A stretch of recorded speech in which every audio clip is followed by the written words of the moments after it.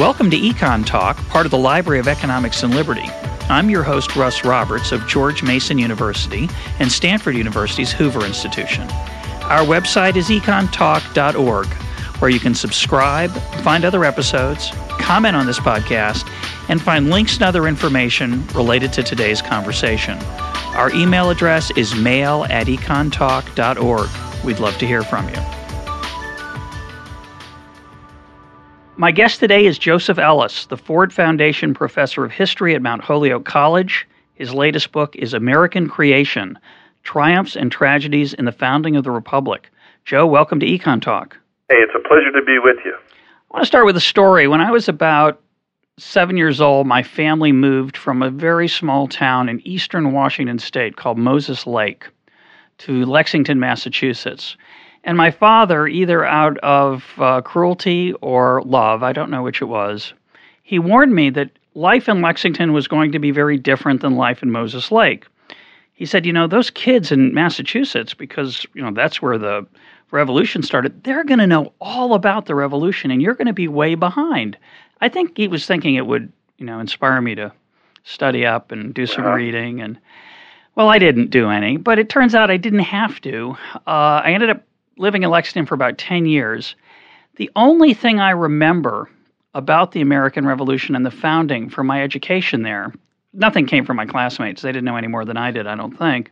The only thing I remember was the auditorium in Lexington High School, where it said around the rim, April 19th, 1775, what a glorious day for America.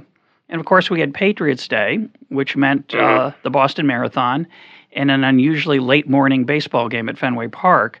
Don't really count that as part of the founding. But the strangest part of this is that I went to a junior high school called Muzzy Junior High.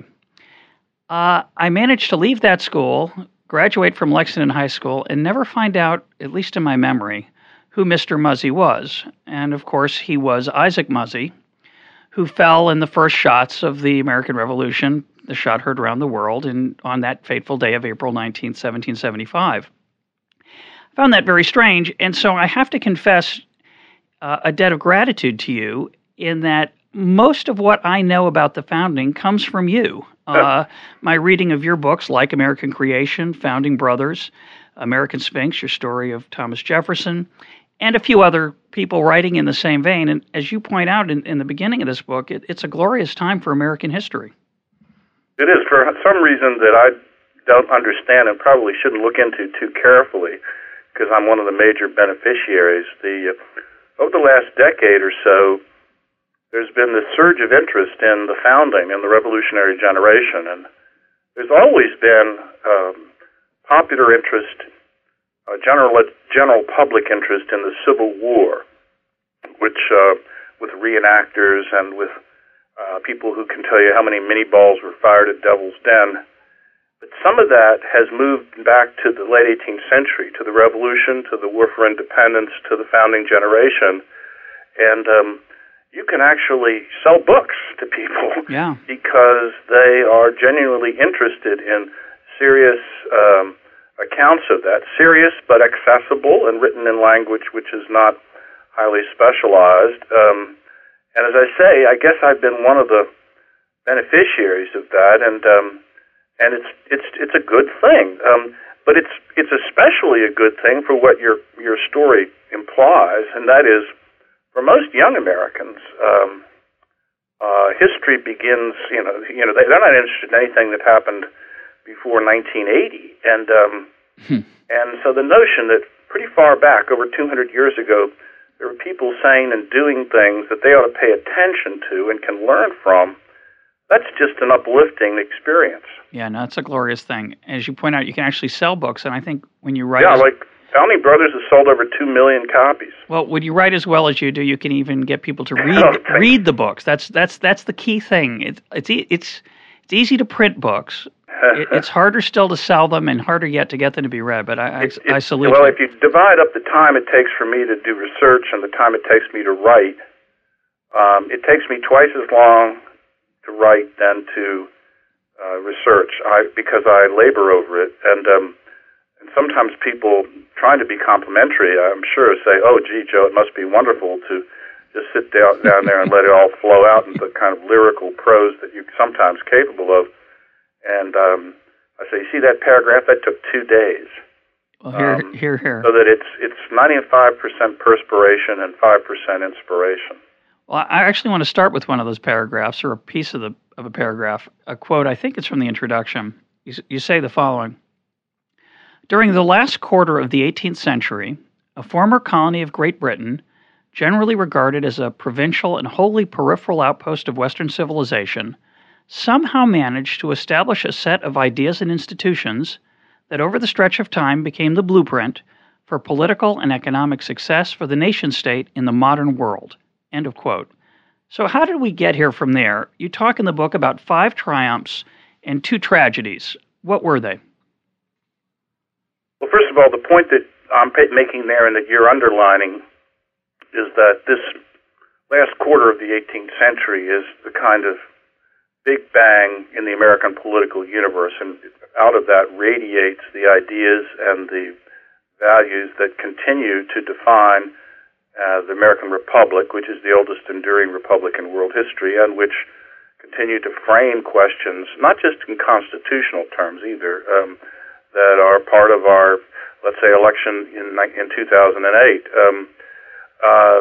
I think that one of my intentions is to recover that sense of improvised genius and to identify the major sources of creativity, but also to identify the failures, which are tragedies, I think. Whether they're Shakespearean or Greek tragedies is a good question to argue. Explain that distinction, please. A Greek tragedy is a function of fates and the gods, and it couldn't have turned out any other way. It's built in. It's not susceptible to human agency. A Shakespearean tragedy is a function of human foibles, human weakness, human ambitions, and misguided ventures. And so a Shakespearean tragedy could very well have turned out differently if different decisions and different personalities were involved in the process. But my intention here is to suggest that the story of the founding isn't a melodrama. It's not a sentimental tale. It's an epic. And it is an epic in which irony and paradox are the dominant values that you need to have in mind. That it's not the forces of light against the forces of darkness, Whigs versus Tories, good guys, bad guys. It's all mixed together. And it's human failure, it's inadvertent brilliance, it's improvised on the edge of catastrophe. And so I want to tell a story or to provide a reader with the basic ingredients of a story which is not a romance and which is an adult story rather than a juvenile story, which gets us past these are the greatest figures in American history, these founders, capitalized and mythologized. Or, on the other hand, they're the deadest, whitest males in American history who gave us racism, classism, slavery, imperialism, and all the other things. Forget patriarchy. Patriarchy, too, of course. And so I just think that those juxtaposed categories and ways of telling the story are indeed adolescent, and we need to move past them. Yeah, I heard you speak on this topic at the Hoover Institution at Stanford, and I love that idea that we have mythologized these. Unfortunately, as adults, we like children's stories too. So the idea of trying to bring these characters and the story itself into a more nuanced telling, I think, is a beautiful thing.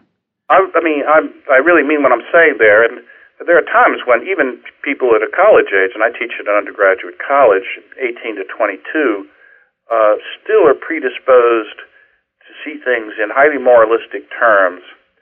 And there are moments, I hope not too many, when I wonder, maybe I'm wasting my time here. I've been wasting it for almost 40 years, because they're not ready for real history.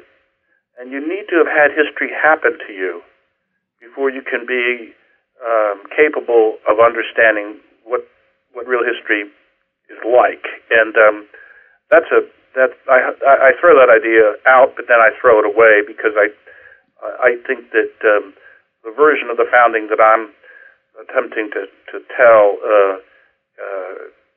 I think any person who is serious about trying to understand the past is capable of grasping it. And again, just to highlight my own ignorance, when I think back on the founding, I think, well, we fought a war, we won the war, and then we had to decide what kind of government we wanted, and we did that, and it turned out great, partly because these folks were so prescient and wise, who designed the Constitution, and we just went on and started living. And of course, the story, I think that's the story that most Americans have in the back of their head. They add the good guys and the bad guys in the cast as they go along. And we know who the good guys are, and the bad guys are the people who didn't get their way or were across the ocean. And but it's such a more interesting and I think, as you point out wisely, educational story for understanding how the world works when you see it. Let me try to respond to the request a little earlier to maybe identify and complicate the version that you go ahead. There are several major achievements that we need to recover in their original form. Like you say, we won the war for American independence. Well, that's true, we did, or maybe better said, the British lost. The British simply decided that the game was not worth the candle and withdrew in 1781, Peace Treaty 1783. But think about this. How many wars between 1750 and 1950 did Great Britain lose? The answer is one. Yep. And that's the American Revolution. It was a calamitous defeat because they lost a third of a continent. And how was it that these 13 colonies, total population, I'm afraid my dogs are barking in the background. That's all right. It adds a touch of reality. Unless you have to deal with them, just keep on going. We'll hope that they calm down. Okay. I apologize to the listeners. If it's an armed intruder, I suggest you bolt or Pardon me? If it's an armed intruder that they're alerting you to, I suspect you respond to it. But otherwise, just go ahead. Okay. I think that it was really not possible for the Continental Army to defeat the British Army and Navy. In a conventional war, much as the French and Indian War had been between the French and British armies, the Continental Army had an average experience of service of 6 months. The British Army had an average experience of a little over 6 years. In order for the United States, what becomes the United States, to win that war, they had to transform the war from a battle between armies to a battle that was more of an insurgency, in which the British had to not only win battles but occupy and successfully pacify whole areas of a large coastal region. I mean, and as you start to tell this story, it begins to have eerie undertones because, in some sense, the dilemma of the British in North America in the Revolutionary War was somewhat analogous to our dilemma in Vietnam and then now in Iraq. But it was Washington's genius to come to understand this and to develop the strategy, which was not quite a guerrilla strategy, because he did have a conventional army under his command, but which was a strategy of what they call a war of posts, meaning not to engage unless you had overwhelming force, and to fight a kind of delay action until the will for the war back in London and Whitehall withered away. And that's what happened. There were a lot of tense moments, and I think the most dire threat to the survival of the American Republic in American history happens in the fall of 1776, when the American army has been defeated in Long Island, New York, totally routed. Washington starts with 12,000 troops. He ends up with 3,000. They're fleeing across the Hudson, and if General Howe had pursued him at that moment, I think the war would have been over. I think a lot of other military specialists agree with me on this. And why he didn't is an interesting question. I think a woman is involved in the story, who he wants to spend the winter with in New York, so that individual decisions, agency again, play a role. In order to be successful, you sometimes have to not just be smart. You have to also be lucky. And in this instance, we really were lucky. So that one of the great achievements was winning the war for independence against the dominant military power in the world. And that realization that Washington comes to that he shouldn't try to fight a war. My way I read your book is the chapter on that is that it's sort of forced on him. It's not exactly his preference. No, he doesn't want to do that. And in some sense, it's against his own personal and character grain. Washington is a man of honor and character in a very elevated sense, and he regards war as a summons to duel. If General Howe or later General Clinton presents his army, he feels that he's honor-bound to engage. And that's what gets him into so much trouble in the early years of the war. He has to overcome that. And he's sort of forced into it, as you say, simply because he doesn't have the troops or the provisions to be able to match the British Army and let's say attack New York, which is the British stronghold and headquarters. That's what he really wants to do. But the absence of resources makes it impossible for him to do that. And that absence of resources also tells us something important, namely that after the first year or two of the war, popular opinion for the war, popular support, begins to wane outside of New England. And so that the states that are supposed to provide money and troops, in many cases, don't do that. And they really, the Continental Army is a kind of turnstile, whereas people are signing up for a year. At the end of that year, they leave. Somebody else comes in. There's only about 3,000 or 4,000 troops who are there for what they call the duration. Some sense, and these are the poorest, former indentured servants, recent Irish immigrants, freed slaves. The Continental Army is, at any given time, between 6 and 10% African American, and it's in integrated units. It's the last time that they'll have integrated units in the American Army until the Korean War.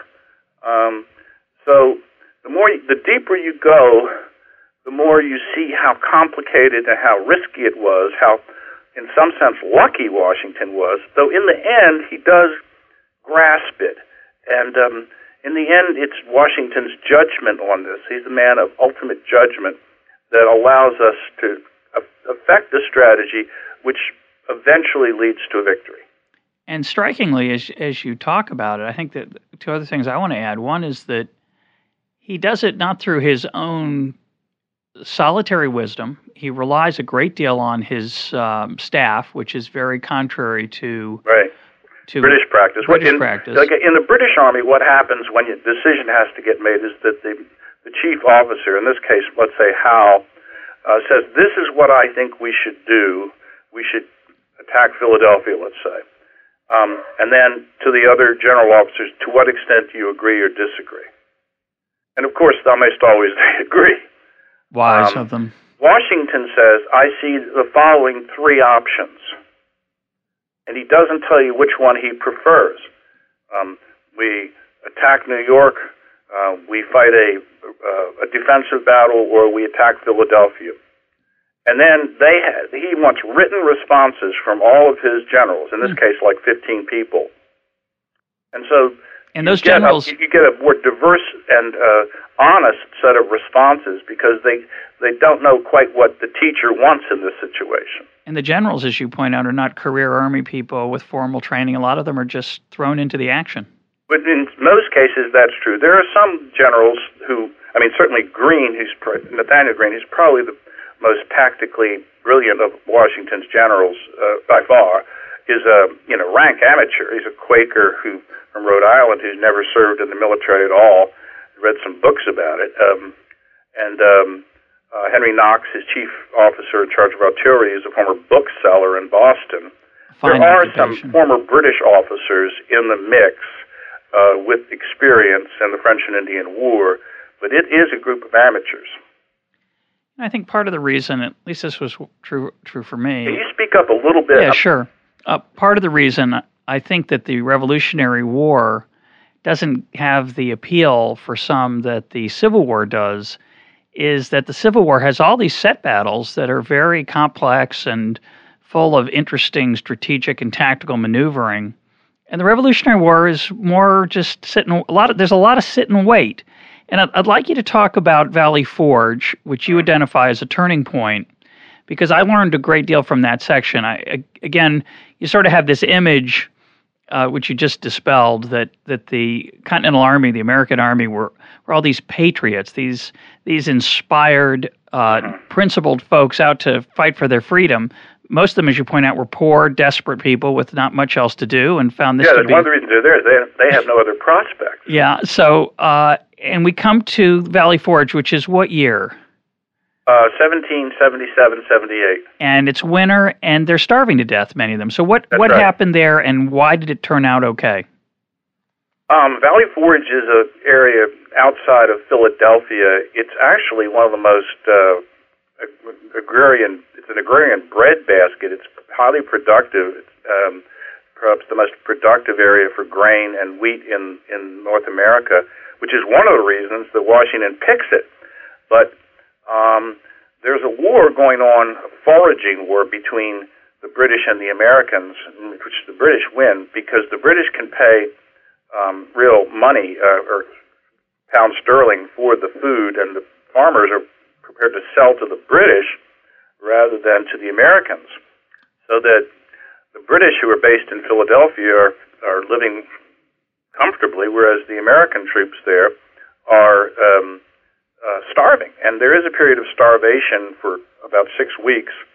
It is cold. There really is blood on the snow. That is, people walking in rags on their feet and blood from the ice. Though there's no account of Washington kneeling in the snow, as you see in some prints, and praying to God for deliverance. About 2,000 soldiers die either from starvation or exposure during Valley Forge, and it's a kind of Gethsemane experience, for the Continental Army and for Washington. So some of the dramatic accounts of it are actually true, but it's during that time that Washington begins to recognize, in part because of the character of the foraging expeditions around Valley Forge, the battle for the countryside, to see who can control the farmers and who can therefore control the food supply, that Washington broadens his notion of the war from a war between armies in set-piece battles to a war for control of the countryside. And therefore, he deploys his army during Valley Forge and then ever after in the war until the very end in this huge arc going from Philadelphia all the way up through New Jersey and into the hills of Connecticut. In some sense, that's the population of the middle colonies there. And so the deployment of the American Continental Army is designed to try to establish control. That if you don't have the Continental Army there, a significant portion, perhaps a majority of the citizenry, are going to end up siding with the British. And so it's a way of maintaining some kind of control over the population, and it works.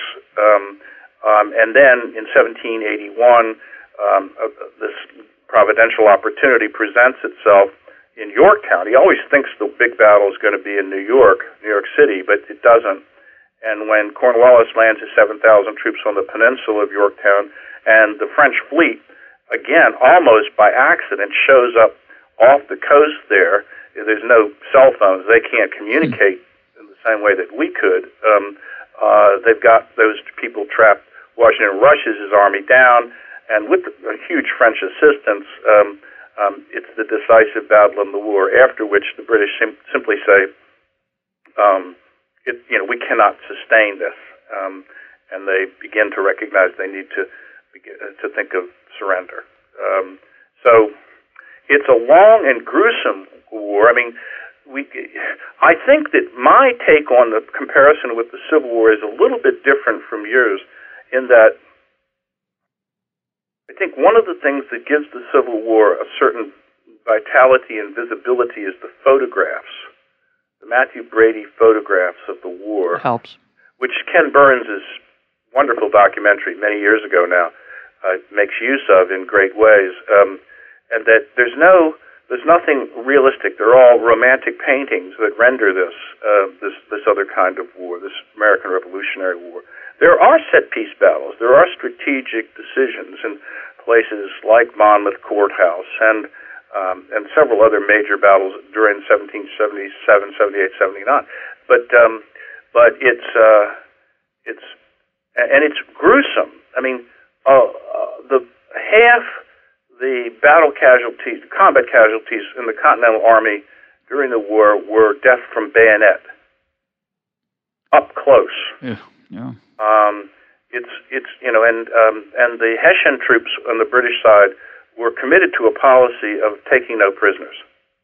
So if you were wounded in the American Continental Army, it was highly likely they were going to kill you. So we think of this almost as a stately war, as a kind of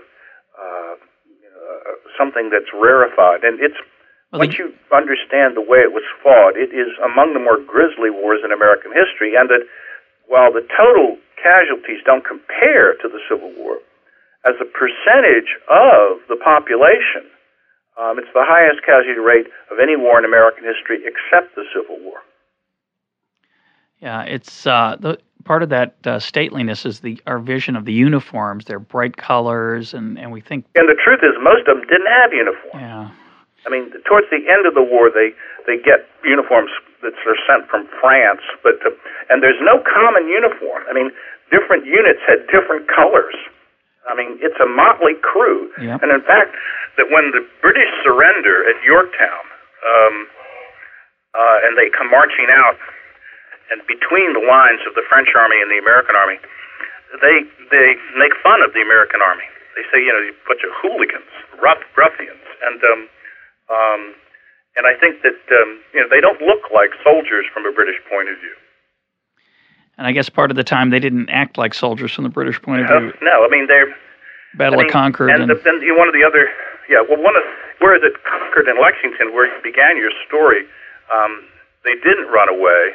Most of them, and in New England, a lot of times the militias did stand their ground in battles, but outside New England, the militia were undependable and were unable to perform as traditional troops, and if you counted on them, you were going to be in trouble. So the myth of the Minuteman is a bit misleading. Yeah. Okay, so that's the first triumph. That we win a war. We win a war that seems like quite a long shot by turning it into a non-war of sorts. Let's move on to another triumph. Let's talk about the Constitutional Convention and the wisdom and genius of James Madison, one of the founders who I think gets insufficient glory in modern times. He's not as there's no great biography of him. There's no major monument to him in Washington. One of the buildings of the Library of Congress, or one of the wings of the Library of Congress, is named after him. He's kind of the lawyer's founder. A lot of lawyers and judges like and know a lot about Madison, in part because he is correctly regarded as the father of the Constitution. And I mean, no single person is responsible, but more than anybody else, he framed it and defended it in the Federalist Papers. And again, to go back to sort of this fake cartoon version, so we have 1783, we have peace. Life is operating under the Articles of Confederation. Right, that's right. And then in 1787, they sit down and they just kind of figure things out, right? It's really, it doesn't work that way, but it would be lovely if it did. I think that during the war, as I said earlier, the sovereignty doesn't reside in the Congress, it resides in the states. And at the end of the war, instead of creating a Republican nation state, and the United States as a coherent nation, they become a confederation where, again, political sovereignty resides in the states. That they're essentially saying, we as separate colonies, then states, have come together to defeat the British, but now we're going to go our separate ways. It was never our intention to set up a separate and sovereign nation state.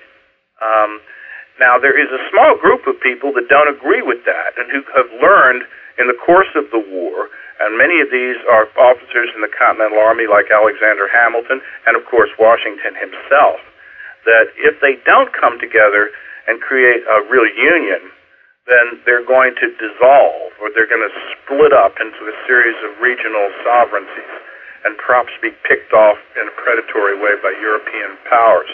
At the end of the war, it's pretty clear that the vast majority of American citizens' primary allegiance is not to the United States, but to their respective state. People will regard themselves as Virginians or New Englanders rather than as Americans. And when they use the term United States, it's not a singular noun, it's a plural noun.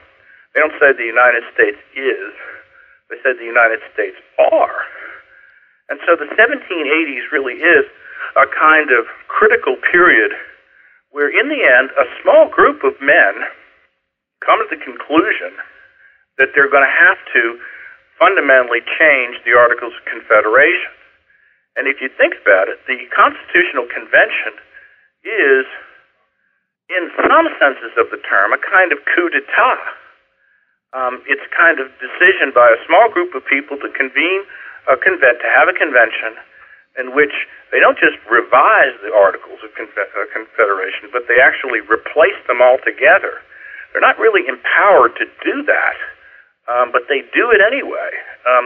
This is what gives the old Beardian interpretation, Charles Beard's interpretation of the Constitution, some rationale, which he sees it as a kind of conspiracy. And he thinks of it as a somewhat malevolent conspiracy. I think of it as a very enlightened conspiracy.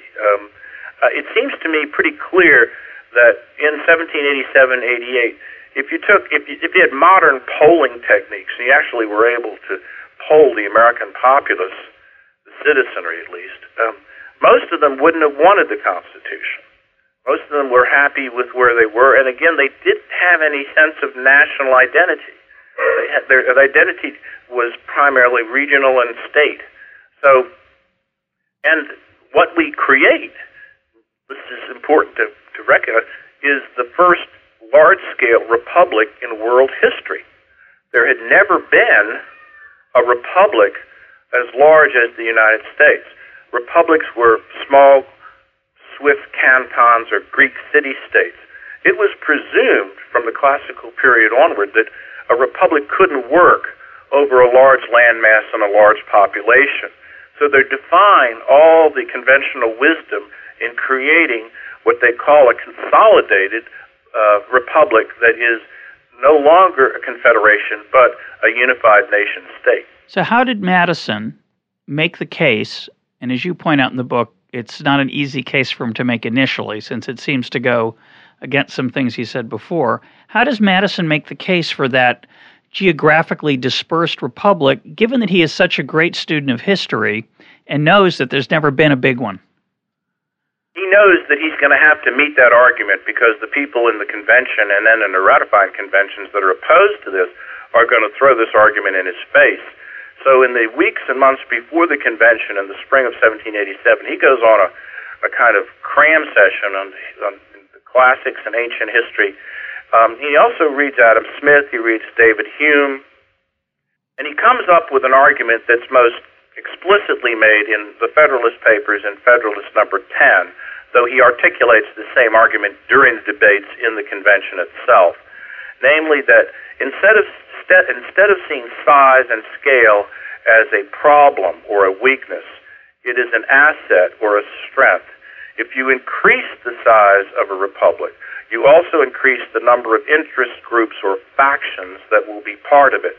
And as they reach a certain size, they interact and cancel out one another, much in the same way that the the marketplace of Adam Smith is a series of competing interest groups that increases productivity, so that enlarging the size of the republic will enhance its stability, not diminish it. And that's an argument that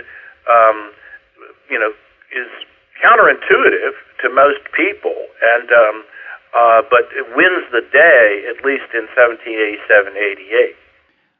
And does it win the day intellectually? Does he persuade people with that argument? I don't really think so. I think that I think that the argument is so original that when he makes it in the convention and then again in the Federalist Papers, I don't think there are too many people that can quite grasp it. I think it looks more impressive to us up here in the present because it becomes so prescient. But that if you take a look at the circulation of the Federalist Papers, they don't get far beyond New York for very much, and so there aren't too many people that actually even know about this argument. So I'm a bit of a cynic on that, and there are a few other constitutional scholars who agree with me.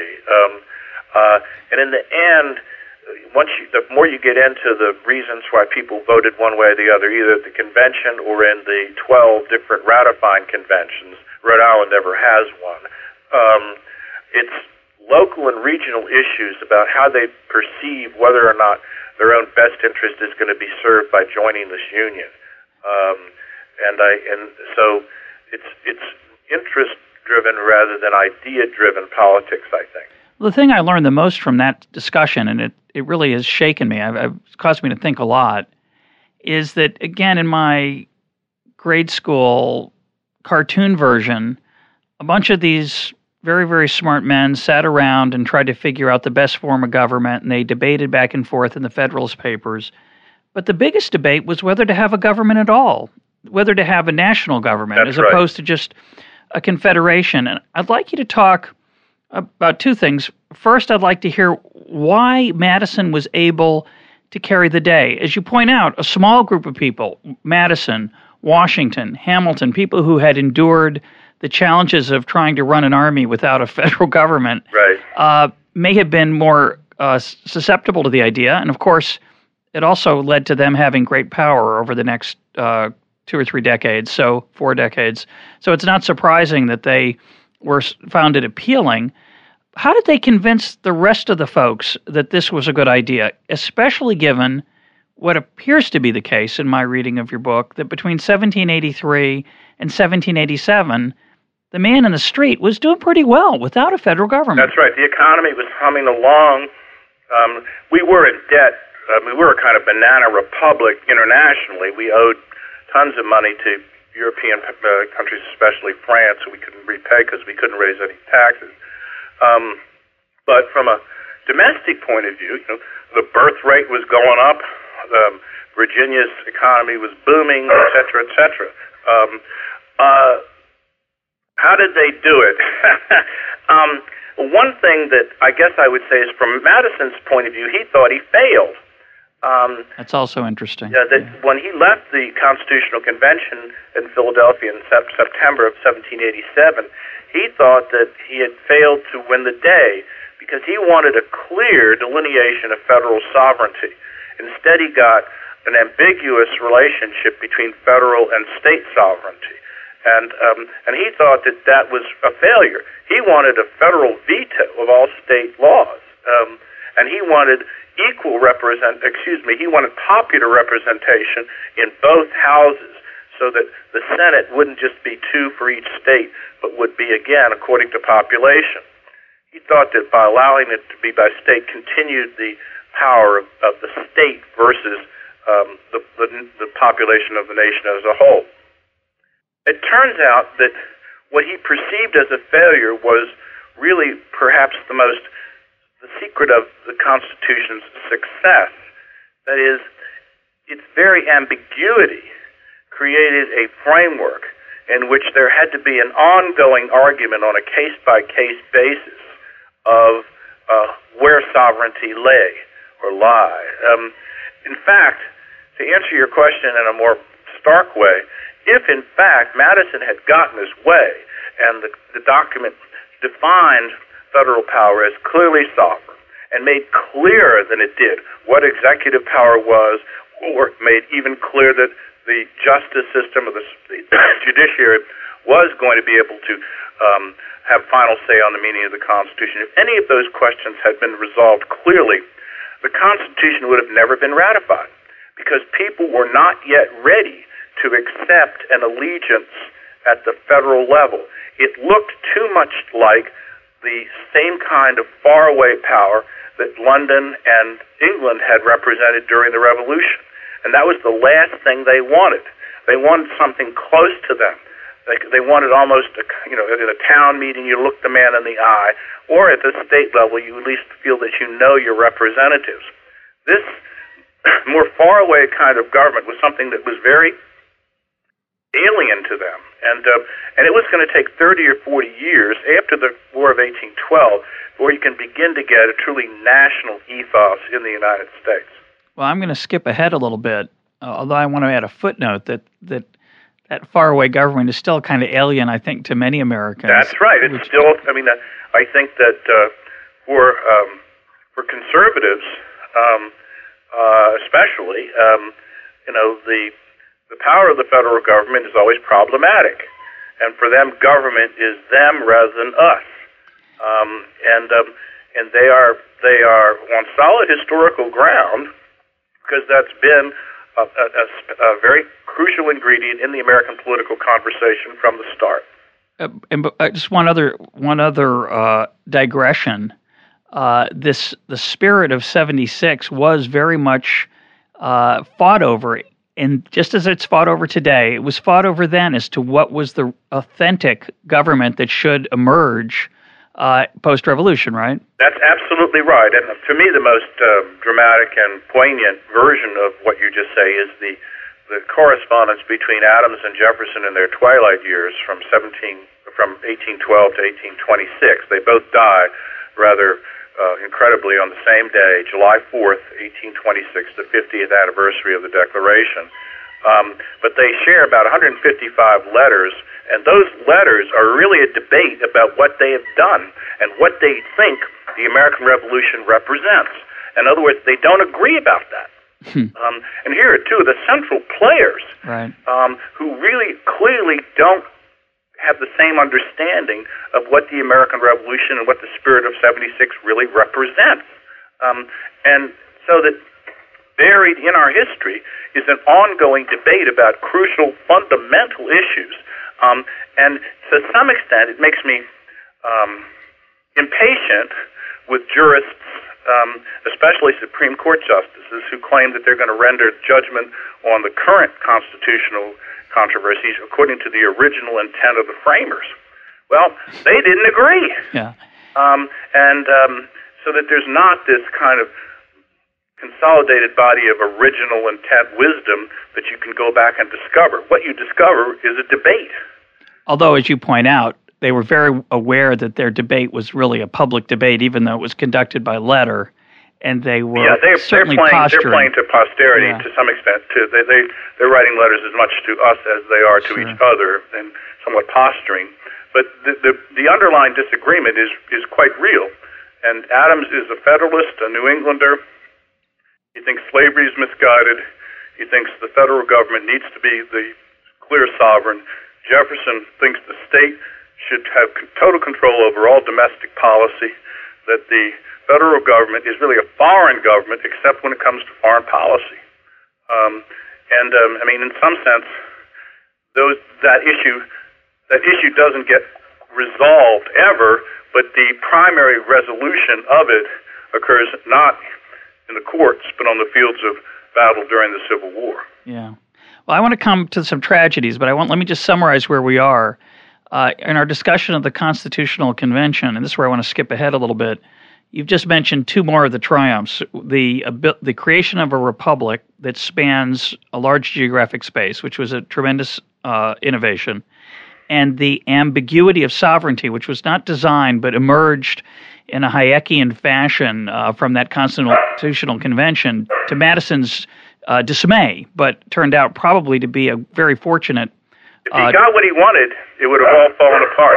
So I want to take that last issue of ambiguous sovereignty and apply it as you do to one of the tragedies, which is the treatment of Native Americans, which you describe an episode in history which I was unaware of, where Henry Knox comes to George Washington as president and urges him to resolve the question of the Native Americans. So talk a little bit about how we went from that at that time to the what happened in Georgia, that any attempted solution fell apart. All right.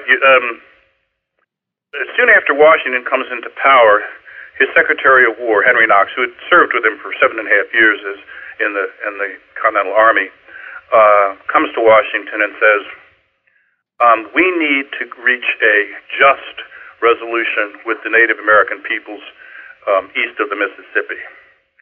That our legacy as revolutionaries is dependent on allowing their consent to be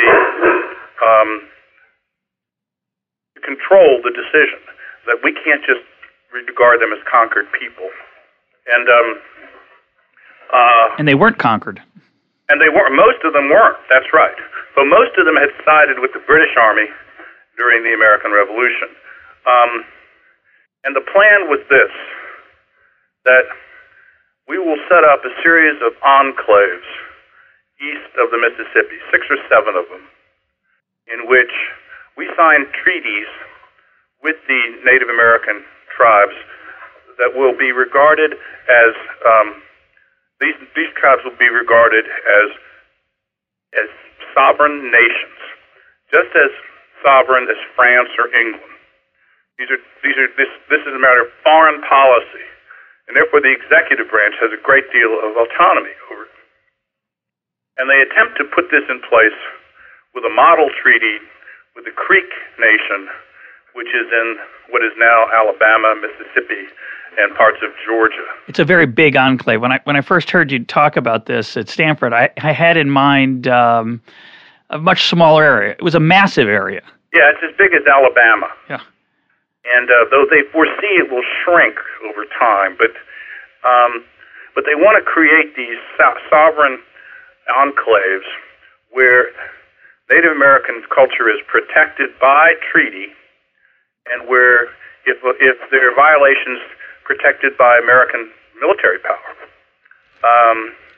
And so they have the Creek chiefs come to the capital, which is then New York, and they're there for a month. Extraordinary fanfare. It is. I mean, it's like amazing that nobody has written about this because it's all in the newspapers back then. I mean, every day they're talking about seeing all these Indians walking around New York and having dinners and da-da-da-da-da. The idea that is at the core of the Knox-Washington plan makes logical sense. They do sign this model treaty with the Creeks, but they can't enforce it. Knox estimates that in order to defend the Creek borders against intruders, and there are thousands of them pouring over from Georgia, would take about 50,000 troops. And these intruders are settlers. These are just people. Yeah, they're not soldiers. They're just settlers that want to. They're pursuing their happiness in good Jeffersonian ways, seeking land to the west. And the state government of Georgia is encouraging this because Georgia claims to actually own all the land from its current eastern borders to Mississippi. Slightly larger than Georgia of today. And they're selling this land. There's all kind of corruption down there, something called the Yazoo companies. And Washington regards this as the largest failure of his presidency. That he thinks that it's absolutely clear that a just settlement with the Native Americans is in keeping with the revolutionary principles that he fought for, and that a failure to give a just settlement is going to be a permanent stain on his reputation and legacy. And he one time says the only thing that we can do is build a Chinese wall. But even that's not going to protect him. He says, and the true story will never be told because the Indians, Native Americans, don't have their own press, and our press is going to falsify what really happened. In the end, this is a tragedy, and again, I've asked myself, could it have happened differently? In that sense, is it Greek or Shakespearean? I think not. I think that demography here is really all powerful. That in the year of the Treaty of Paris, there are like 80,000 Native Americans between the Alleghenies and the Mississippi, and there's like 500 Anglo-Americans. By 1800, there are 60,000 or 50 to 60,000 Native Americans, and there are 500,000 white settlers coming across or settling. And so demography defeats all other plans of justice. They just can't stop it. And the federal government doesn't have the power to do so. I mean, if it were the 20th or 21st century, the president could have nationalized or sent out the National Guard. Called out the National Guard in Georgia, declared a federal sovereignty over it, and established, some control. But they just don't have the power to do that in the late 18th century. It's not established. And well, a lot of things weren't established. I particularly enjoyed your story of Washington going to the Senate to fulfill the advise and consent clause for the treaty. The first time he tries to get a treaty with the Creek nation. Tell our listeners what happens. Well, he thinks that the advise and consent language of the Constitution means he has to go to the Senate to formally request their support for the treaty. The 2/3 vote is required, and ask for their advice as well as their consent. And he goes there, and it's all, it's a jumble. They don't know, they don't know how to address him. Then they say, well, we can't vote on this until we see all the documents. And Washington gets up and says, this defeats my whole purpose for coming here. And he sees that advice and consent cannot mean direct executive involvement in the Senate. And while he does come back one more time, that's the last time that advice and consent means presidential presence inside the Senate chamber. I think that's the way the meaning of that language gets worked out in almost all the cases in these kind of messy improvisations. Trial and error. Yeah, trial and error. I want to go back to the tragedy for a second. I wanted to ask you a question I forgot about one of the triumphs. So the Indian story then has it sort of spins out of control. The federal executive branch can't really work its will, doesn't have the troops, doesn't have the culture really to impose its will on Georgians. Right. And as a result, any attempt to create some sort of independent enclave where the hunter-gatherer nation will have the space to do its thing, along with something you mentioned, which is fascinating, this idea that they would, quote, become civilized through agriculture and an attempt to subsidize agricultural education and implements. I mean, it's really an incredible story. Yeah, what Washington at one point says, in a century, they might decide they wish to become their own, they want to petition us to become separate states within the American Union. So that doesn't work out. No. And one of the reasons, among many, is the demography. But one of the other reasons is that even the federal government existing then, even though it was more federal than some Americans wanted, certainly wasn't strong enough to stop it. Right. Speculate for a minute what might have happened had Madison totally failed in 1787, gotten nothing of what he wanted, and we had stayed a confederacy of states rather than a federal nation with federal power. Especially, and let me add just one thing, it's clear from your book that the founders were deeply afraid of empire. They were deeply afraid of becoming the British. And in many ways, and I don't use empire in a purely pejorative way at all. Many do. I don't. But in many ways, we just became the next British Empire. So what do you think might have happened had we resisted that? What would have happened if we had not become, if the Constitution had not been ratified? Correct. I think that we would have become a series of regional sovereignties, New England, the Middle Colonies, the South, which regarded themselves as separate nations. And I think that it's likely that we would have been much more vulnerable to European intrusion, be it French, British, or Spanish intrusion, and that the eventual spread across the continent would have produced conflicts between and among these different confederations, which would have probably led to some kind of a civil war, not over the issue of slavery necessarily, but over the issue of who controls the West. Yeah. So it would have been a much messier, and in the end, you can't spin it out, but can't be sure how it would have turned out. But certainly, it would have been riddled with conflict and perhaps violence. And the one, if you're really one of those people that objects to the power of the United States now as an imperial nation of its own, we would have never become that. No, that's true. We would have been a relatively weak country, and I think that would not have played the same role in the 20th century that we did. Yeah, with good and bad. Although I wonder, and bad, but I think mostly bad. I wonder what as an economist, I wonder what the economy would have turned out like if we could have kept some free trade. I think a smaller role for the federal government would have been a good thing, but I might be wrong. We're almost out of time. I know you have to run in a minute. Talk about we left out a triumph still. I think two triumphs yet to mention, and a tragedy. So can you want to just talk about those briefly before you have to run? I do have to go pretty soon.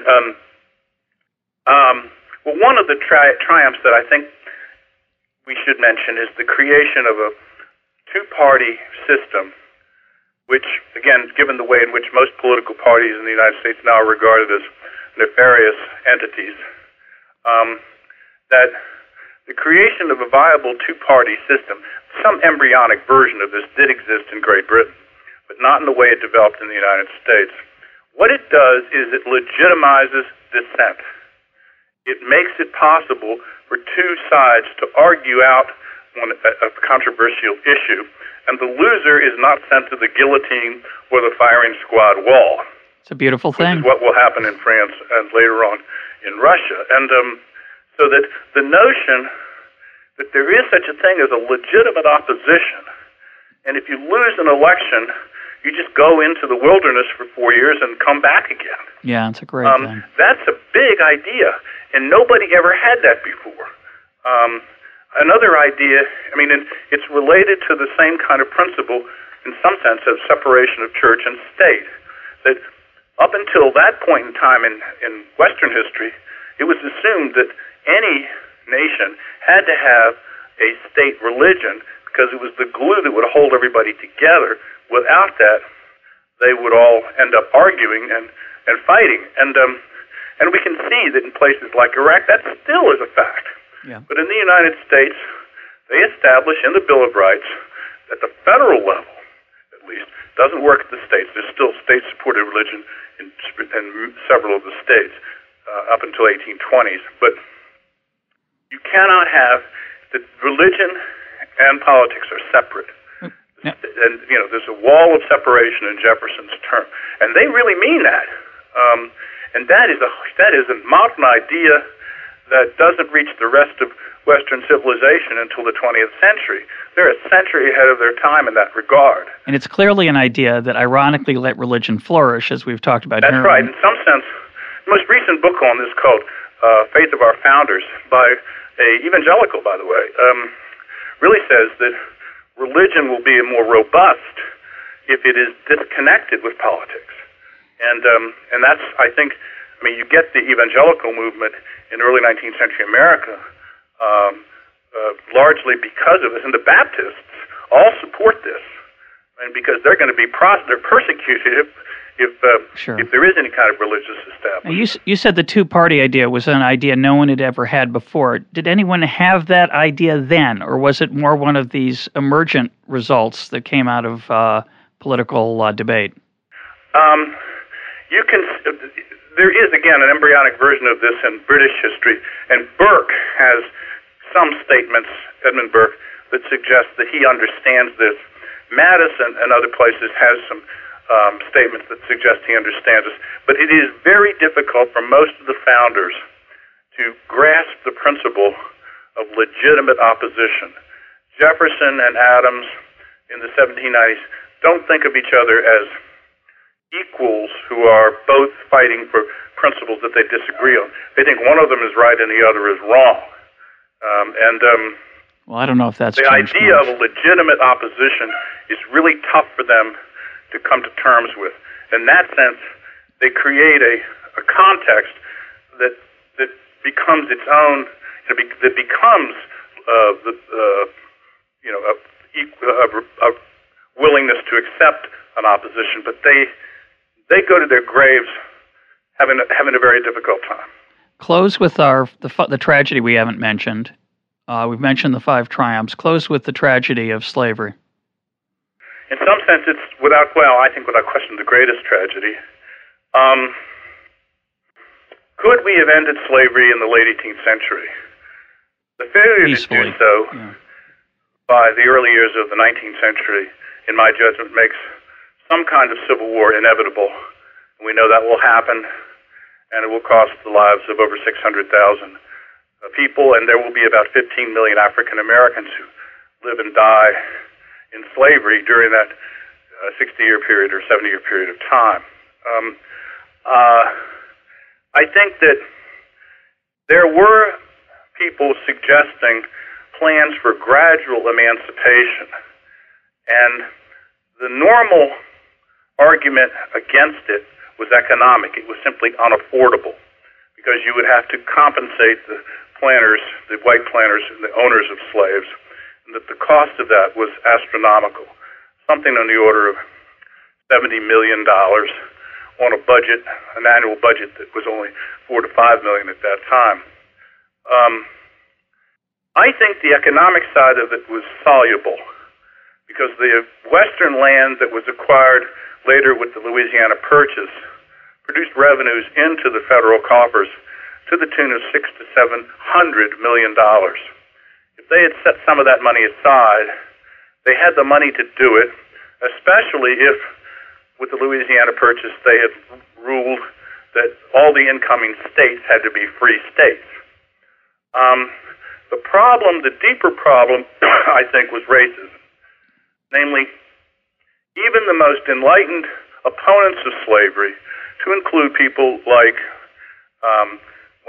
like Washington, and later on, people like Harriet Beecher Stowe, they all assumed that once freed, the African Americans would have to be sent elsewhere, either back to Africa or to the Caribbean. They could not imagine a biracial society. It's interesting. They could imagine a large republic. They could imagine the separation of church and state. They could imagine all kinds of creative things. But on this issue of race trumps anything imaginative in the late 18th century. And so short of a couple million frontal lobotomies, I don't know how we could have changed that. Though I do think that on a purely economic side, it was a soluble problem. But it is a tragedy, and they struggle with it. The Native American tragedy is pretty huge. In my judgment, this one is even larger. I think it's important to point out, as you do, that the founders viewed it as a tragedy as well. They did, but most Not too of them, much, the thing that I haven't said that needs to be said, most of the founders thought initially that they didn't have to do anything because slavery was going to die a natural death, that free labor would defeat slave labor, and that it would simply over time disappear. It didn't happen. They didn't foresee the cotton gin. They didn't foresee the cotton kingdom. And the second thing that's poignant is that they saw it, the leaders, people like Washington, Adams, Madison, they saw it as a choice between making an effort to end slavery, and if they did that, they would probably kill the American Republic in the cradle. But this issue was so combustible, so volatile, that if they raised it and addressed it directly, that the South would secede. And the South, Virginia and south of Virginia all said that. So it's a really I mean, it's what we ought to be talking about up here in the present, not, imposing our multicultural values on these guys back in the 18th century, but saying, was it possible to do this and still preserve the Union and the American Republic? And that is a very difficult question to ask. But for Washington, Madison, Adams, the answer was clear. It wasn't worth the risk. You don't mention Jefferson. He's different. I think he has high rhetoric on this, but I think he is less willing to give serious consideration to any form of gradual emancipation than the others. Yeah, well, he was caught between his own personal... He's got his own slaves, but so did Washington. Washington had more slaves than Jefferson. Yeah, I think but Washington's the only one of the major Virginia founders, to free his slaves in his will. But as you point out, part of that may have been for his legacy, and part of it is because he knows we're going to have this conversation in 2008. He was very He wise. wants to come out on the right side of it. I think he was also a better manager, and I think was. his He wasn't in debt. His plantation was probably a lot more successful, and he could probably It afford was, even he lost money, but he had so much money in Western land. But it's from an economist point of view, one of the problems with condemning Jefferson is that, in some sense, Jefferson could not free his slaves legally because he didn't own them. Because his creditors owned them. What an indictment of his lifestyle, which he ends up about the modern terms about $10 million in debt. And all of his slaves, whom he's promised they're never going to sell him down the river, get sold down the river after he dies. And his only surviving daughter, Martha, becomes a ward of the state. I mean, it's a sad, sad story. My guest today has been Joseph Ellis of Mount Holyoke College, author of American Creation. Joe, thanks for being part of Econ Talk. It's been my pleasure.